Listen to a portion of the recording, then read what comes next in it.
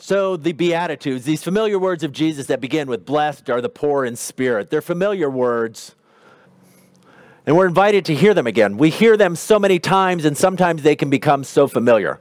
And we know what that's like, that we hear words and we repeat them, even something like we say the Lord's Prayer, and we say those words over and over again, and we hear the words, and sometimes what we need to do is to hear them again, or maybe hear them for the first time. And I know as I've been studying and going back to these, and re-looking at these words of Jesus, to realize that Jesus is doing something different here. For a long time, and I think maybe this is my personality, as I saw these words as something where Jesus was encouraging us, he was telling us how we should behave. He was giving us an idea that says, if you want to be blessed, that you will do these things. And as I've read through it and reflected on it more, I think Jesus is saying something different. So first we set kind of the stage as Jesus is delivering this, which is perhaps one of his most famous sermons. He's coming as he's announcing the kingdom of God. And the kingdom of God is simply God beginning to make all things right, beginning to restore things to the way they're supposed to be. We said that earlier in the prayer. Thy kingdom come, thy will be done. There's sort of parallel lines saying the same thing. So God's kingdom is where his will is done. And so we think about the kingdom of God and its coming, and this sermon is about life in the kingdom, about what it looks like, and it begins with blessings. And blessings are God's actions on our behalf. It's God acting to deliver us. It's God's act of grace. And if we pay attention to who he's speaking to, so the poor in spirit, the mourning, the meek, the merciful, the pure in heart, the peacemakers, those who are persecuted, I think what Jesus is getting at is he's speaking to those who are often on the outside. Those who maybe people would look at, particularly in the first century, and think, God's not paying a whole lot of attention to them. That they're not the ones who are at the center of what God is doing. But what Jesus is saying is that that's exactly who God is inviting to. That he's looking around and he's seeing, and God is acting and saying, you're not excluded from the kingdom of God because you're poor. You're not excluded from the kingdom of God because you're mourning. You're not excluded from the kingdom of God because you're meek. In fact, I'm reaching out to you. And that was Jesus' message when he came. And he said, I have come to announce good news to the poor, to proclaim freedom for the captives. Jesus looks at us. Jesus looked at the people around, and God looks at us and looks and brings in and says, the people in the kingdom of God are not the people who you think are in the kingdom of God. Instead, there's this upside down kingdom, and God is reaching out. So when Jesus is declaring these blessings, he's not so much describing behaviors, but people groups. He's casting a vision. He's saying, things aren't what they look like. He's almost asking us to imagine. He's saying, sometimes when we look around and we see the condition that people are in, we see what's happening, we look at people, we have an idea in our head of who's in and who's out. We maybe have in our idea in our head of which people God is paying attention to and which people God is blessing. And Jesus is saying, it's maybe not who you think it is. In fact, the people I'm looking to, the people I'm saving, the people I'm working towards are the poor and the mourning and the meek. And so he's talking about, in some sense, God's deliverance, that God is coming and saying, looking at people who are in these situations and bringing them in. And that's kind of how each one starts. So if we looked at them, blessed are the poor in spirit. Each one begins with this word that blessed. It expresses joy and happiness that God is doing something.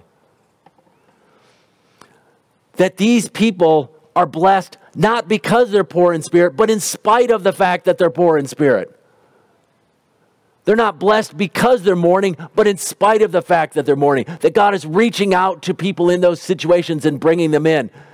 And I don't think he's necessarily even speaking to individuals. He's talking about groups of people.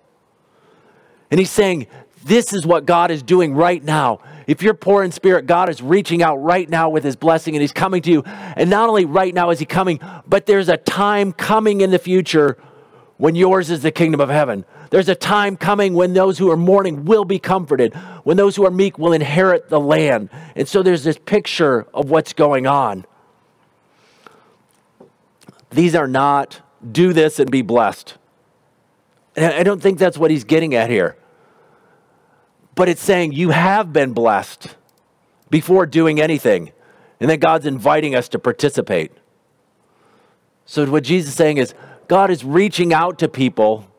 He's creating a kingdom. And then he's saying, I want you to participate in this kingdom. He's saying this is the kind of people that God rescues. And now some of these may describe us. And one of the things I want us to pay attention to is nowhere does Jesus suggest that we have to have all of these things or that he's about all of this stuff. But as a part of the kingdom, we're called to live in solidarity with people and reach out the same. So that's kind of the big picture of it. So maybe a better way to do it is just we're going to look at some of these and we'll see how far we get on some of these and what I'm talking about in terms of this. So the first one, he says, blessed are the poor in spirit, for theirs is the kingdom of heaven. And so the first question is, what does he mean by poor in spirit? And especially if you are somewhat familiar with your Bible and you think, well, in the Gospel of Luke, it records a similar sermon of Jesus, and he just says the poor. And so is it the poor, or is it the poor in spirit? Is he just talking about physical poverty when there's just not enough money to pay the bills or to buy the food to eat? Or is he talking about a poverty of spirit where you recognize that you don't lack? Yes. Or both. I think it's both. There's not a desire to separate these two. But I think what Jesus is getting at is this tradition in the scripture of there are people, the humble poor, people who are economically impoverished, but they recognize their need for God. So he's not trying to separate out and say it's one or the other. He's pointing to people who have nothing in terms of financial resources, and they also have nothing in terms of spiritual resources. So if you imagine Jesus giving this first sermon and there's this group of people who have nothing financially and they have nothing spiritually, who's going to think they're a part of God's kingdom? People are going to look and outside and say, well, God certainly isn't going to create his kingdom or build his kingdom around those people. They've got nothing to give. They don't have any money. They can't support the ministry and the mission. They don't have anything spiritually. So how's God going to use them? And what Jesus is saying is, that's exactly the kind of people, that's exactly what I'm going to do, because God is always surprising and God is reaching out. God isn't looking and saying, well, you've got a lot so I can use that. God looks and says, it doesn't matter. I'm going to use and I'm going to reach out to you. And so these people are blessed not because of, but in spite of. Jesus isn't saying we can be blessed by recognizing our spiritual poverty. I mean, Jesus isn't saying we can be blessed by being humble. Who doesn't think they're humble? Everybody thinks they're humble, right? Jesus doesn't say, well, if you just act humble, if you get humble, then I'm going to bless you. Because it kind of turns into this weird thing then, because you're saying, well, I lack spiritual poverty, so I'm going to tell you about my lack of spiritual poverty, therefore you're going to bless me because of my lack of spiritual poverty. That doesn't make any sense. But instead, what Jesus is getting at is he's reaching out to people who seem beyond God's blessing. And I think that's part of the story of what Jesus is doing here, is saying there is no one who is beyond God's reach and beyond God's grace. It's not a matter of, I'm going to work my way into the kingdom, but instead, I'm going to reach out. He's not saying the poor in spirit are perfect, but pointing to how God is present to love and redeem them. There is a humility, but I think humility, Stassen and Gushy say it this way, humility means calling attention not to how lowly I am, but to God's grace. Humility is not calling attention to how lowly I am, but to God's grace. And so this humility, this sense of humility, God is reaching out to people who rely completely on that. And it's not simply be poor. I don't think Jesus is telling us, well, the best way to get his blessing is to be poor. But what he's instead doing is saying God is blessing the poor, not because their virtue is perfect, but because God wants to rescue the poor. That's his point. God is reaching out to the people who are poor, that Jesus brought good news to the poor. He invited them in. And so he's in part saying, you may think you have nothing, but your reliance on God, but God is reaching out and blessing you. But beyond what he does then is he looks to us and says, this is the nature of my kingdom. This is what it looks like to live in my kingdom. And so he calls us to participate in it. And so there is a sense where Jesus is calling us to do something. This is where it gets we have to stop and think about it. Jesus is calling us to do something, but what he's calling us to do is to participate in the kingdom that he is bringing. He's not calling us to do something so he will bless us. He's saying, I'm blessing this kind of people, and I want you to be a part of that. I want you to be a part of that. And so we look and we say, we rejoice because God is actively delivering the poor. And we as a community can participate in that.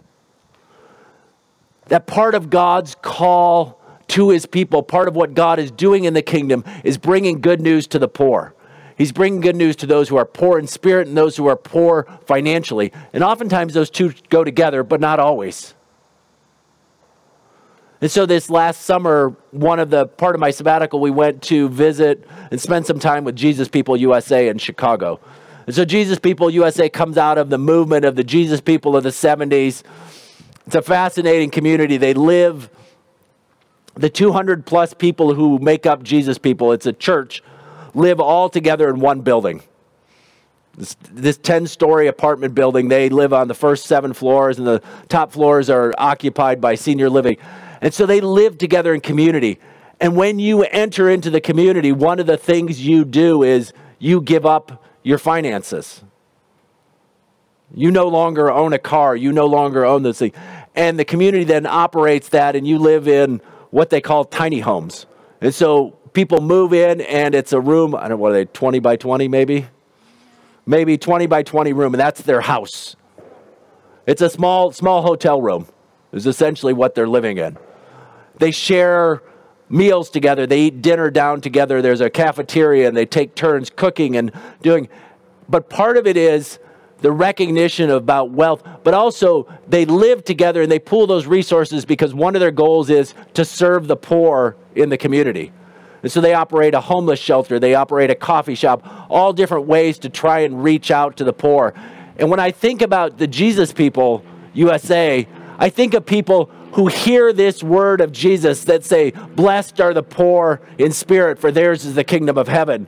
And they recognize this is the movement of God. This is what the kingdom of heaven looks like, is it's reaching out to the poor and to those who are outcast. And the homeless are often exactly that.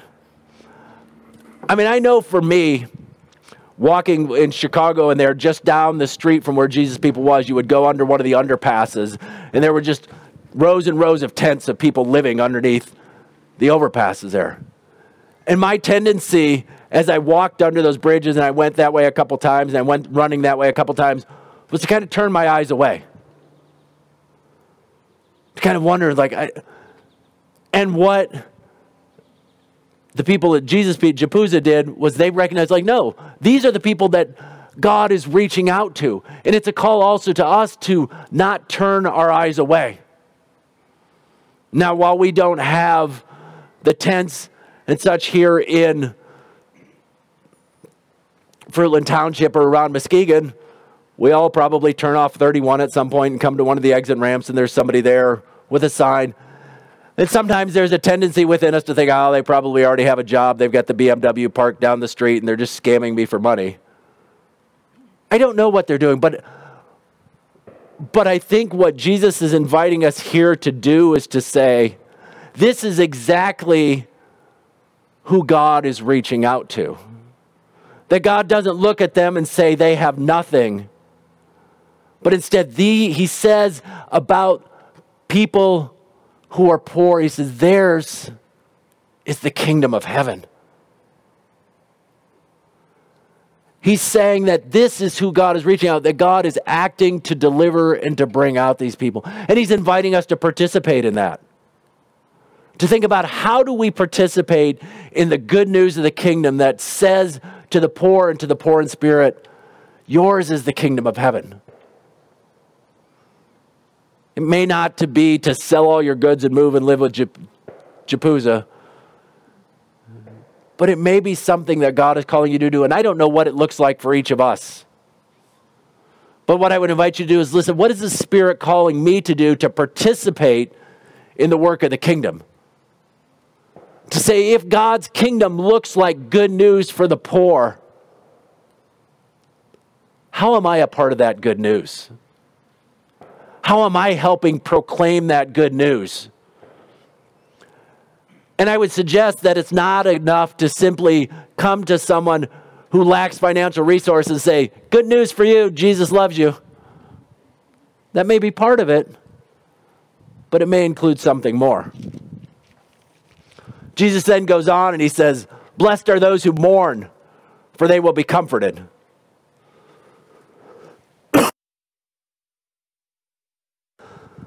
Most of us have mourned at some point in our life. The loss of a loved one, the loss of a job, something that's grieved us deeply. And we're going to talk in a minute about mourning. How many of you, when you were mourning, felt like you were blessed by God?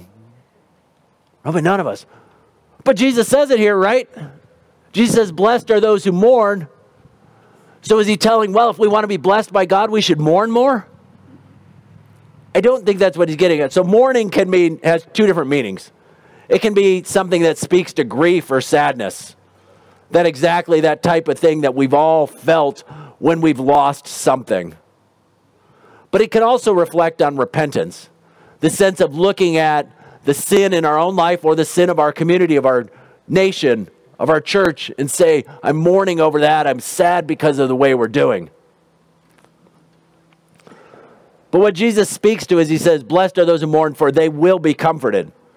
So at the end of the Bible, in the book of Revelation, it says this about God. He says, he will wipe away every tear from their eyes. There will be no more death or mourning or crying or pain, for the old order of things has passed away. And so I think part of what Jesus is getting at is he's saying to people who are mourning that loss, that deep loss inside their life, is to say, it won't always be this way. Now again, flipping to the practical side, in the moment of someone's grief at a funeral or when they've lost someone, may not be the best time to dump this truth bomb on them. It may not be the best time to say, oh, it's okay, because you'll see them again someday. It's a truth and it's helpful, but it's not always helpful in the moment.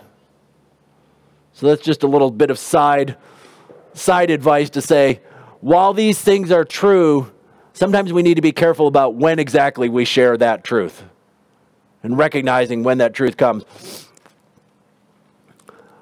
But it's the reality. What Jesus is saying here to the people is to say, those who mourn, you will be comforted. And he's also talking about, some sense, about mourning for the sins. And so in the book of Isaiah, chapter 61, he's talking about, again, Jesus had quoted these words. He says, to proclaim the year, the sovereign Lord has anointed me to proclaim the year of the Lord's favor and the day of vengeance for our God, to comfort all who mourn and provide for those who grieve in Zion, to bestow on them a crown of beauty instead of ashes, the oil of joy instead of mourning, and a garment of praise instead of a spirit of despair. They will be called oaks of righteousness, a planting of the Lord for the display of his splendor. And what he's saying here is he's saying these people are grieving over what's going on in Jerusalem, the people of God and their sins, but they're blessed because God will wipe away every tear. And what Jesus is saying is it's beginning in me. It's beginning in Jesus, that God is beginning this work of restoring all things, of moving to that moment when God will wipe away every tear, when that moment when forgiveness will come. And he's saying that life in the kingdom of God involves grief and repentance and the hope of restoration. So what does it look like for us? It looks like participating in that same thing, to reach out to people who are grieving. It's in our own part, we participate in the kingdom by grieving our own sins, by mourning over our own sins, by mourning over the sins of the world. We participate in the kingdom by mourning over the pain and the suffering in the world. But we also participate in the kingdom by reaching out to those who are in that same place. And that goes back to my little bit of advice. Reaching out to them may not be simply sharing a Bible verse about how God really loves them and how God will fix everything in the end. But sometimes what people need in the midst of mourning is simply someone to be there, to comfort them and to sit and to listen. And so when Jesus says, blessed are those who mourn, for they will be comforted, he's talking about what God is going to do. But our participation in that oftentimes is to simply be there for people. So you see how these things work is there's this sense of, yes, it is God reaching out and God's initiation and God's saving deliverance, but it's also our part is to participate. We're not trying to earn God's blessing. God doesn't say, if you cry really hard, I'll bless you. God isn't saying, find something to mourn about and then you'll be blessed. Instead, he's saying, I am the kind of God who sees those who mourn. I'm the kind of God who sees the people who are in despair. I am the kind of God who sees those who are in suffering. And I reach out and I'm working to make all things new. And there will be a day when that will be wiped away. And then he invites those of us in the kingdom to participate in that, to proclaim that good news and also to be the ones who bring it. He goes on, blessed are the meek, for they will inherit the earth. All right, how many of you have used the word meek in the last 6 months? Probably not, unless you're reading your Bible, right? I mean, meek is not one of these words that we use a whole lot. And so we think, well, what does it even mean to be meek? What do you think of when you hear the word meek? Scaredy cat. Scaredy cat, right? I mean, scaredy cat, kind of the doormat. Somebody's down like this and saying, I don't know about that, I'm kind of meek. There are two people in the Bible described as meek. Anyone want to guess who those two people are? Moses is one of them.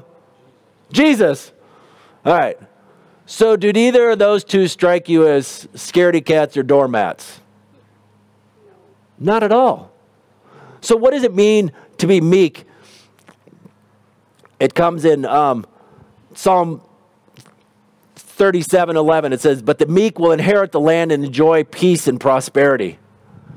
Meek doesn't mean the weak or the doormat, but there is a sense in which meek is about a connection to peace versus violence.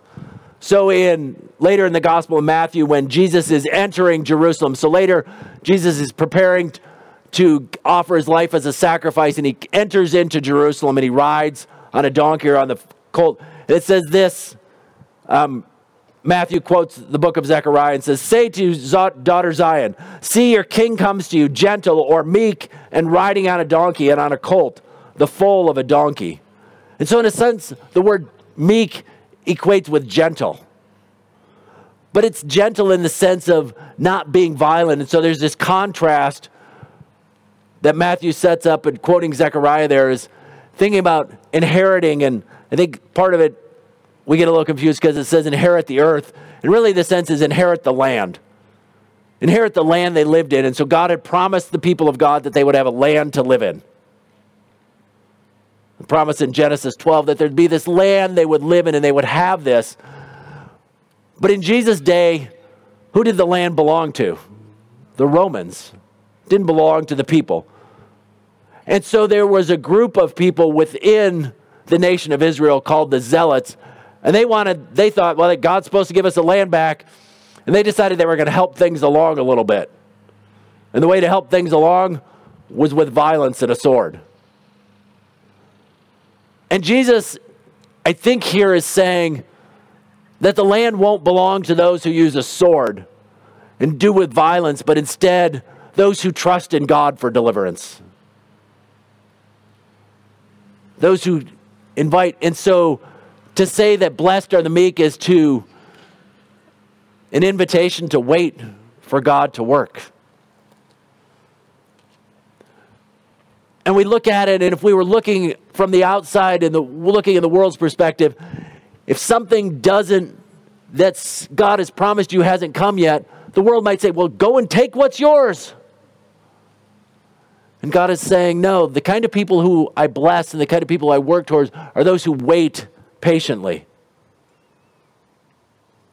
Those who are gentle, those who choose not to act with violence, but instead to be humble. And he's calling us to participate. And finish up with the last one here for today. He said, blessed are those who hunger and thirst for righteousness, for they will be filled. So how many of you have ever been hungry? Oh, we've been hungry, right? And you're thirsty. If you have food, you're probably not hungry, right? But instead, hunger and thirst means they're longing for something, that there's something not there. And righteousness is probably a sense of conforming to God's will, but it's also a sense of justice. And so, again, quoting Isaiah 61, which is a helpful passage as we read the Beatitudes, it says, for as the soil makes the sprout come up and a garden causes seeds to grow, so the sovereign Lord will make righteousness and praise spring up before all the nations. And so righteousness is the sense of wholeness of the community. And what he's saying, he's looking at these people, he's saying, what kind of people are blessed? That there's a group of people who are hungering and thirsting for things to be made right. They're looking around the world and say, things are not the way they're supposed to be. And God, in Jesus, is saying, I'm coming to you. I'm already acting to bring about what you want. And that hunger, that thirst for the world to be made right, I'm going to fill it. I'm going to make the world right. And he's inviting us to participate in that. God is saying that things will change, and we join in that longing. And so as we think about these Beatitudes, that's kind of how I'd like you to kind of flip your thinking a little bit about them. To say, first of all, it begins where the story of God always begins, with God acting out of grace to save and deliver. God is acting to save and deliver the poor in spirit, the mourning, the meek, those who hunger and thirst for righteousness. This isn't an attempt to build our way, to work our way into God's kingdom, but instead God's kingdom is coming, and it's coming to the unexpected. It's coming to the people who, it's surprising. It's not coming to the people who you would think it would come to. Because there's a temptation always to build the kingdom and say, like, look, I think back to elementary school days and the joy of the playground during recess when it was time to divide up and choose teams for kickball. Somebody always got chosen last, right? Sometimes it was some of us. And some kids got chosen first, and we were chosen based on, like, oh, that kid's really fast, or that kid's the great, or they're good. And the ones who were like, you know, that kid couldn't, kick a ball ever. And so there's this divide, and there's this way of looking at things and saying, who do I choose to be on my kickball team? Well, you want the kids who can kick, and the kids who can run, and the kids who can catch, and not the kids. And we sometimes think that way, same way about the kingdom of God. That God looks around and who does he choose? Well, he chooses the people who've got the most money. He chooses the people who are happy. He chooses this kind of people because those are the people that obviously have got everything all together. And Jesus is saying, no. Instead, what Jesus does is this crazy thing. He gathers around himself all the people that everybody else ignores. Jesus spent his life having dinners and meals and preaching to people that everybody else thought were the losers and the outcasts and the outsiders. And he looked and said, yours is the kingdom of heaven. God is coming and blessing you. And he invites us to participate in the same thing. To turn and flip our vision instead of trying to see the world through our own eyes, to see the world through God's eyes and look and say, who is God blessing? Where does God work and save? And then invites us to participate in the good news of the kingdom. To find ways to bring good news to the poor. To bring good news to those who mourn. To bring good news and be a blessing to the meek. To bring good news to those who hunger and thirst for righteousness. That's the call of the kingdom of God. God acts, God saves, God delivers, God chooses, and then he invites us to be a part of that. Jesus is amazing, isn't he? I mean, you hear that and say, how can I not love this Jesus? This Jesus that is so different, so unique. May we see Jesus as his incredible love, and may we share that with the world around us. Amen.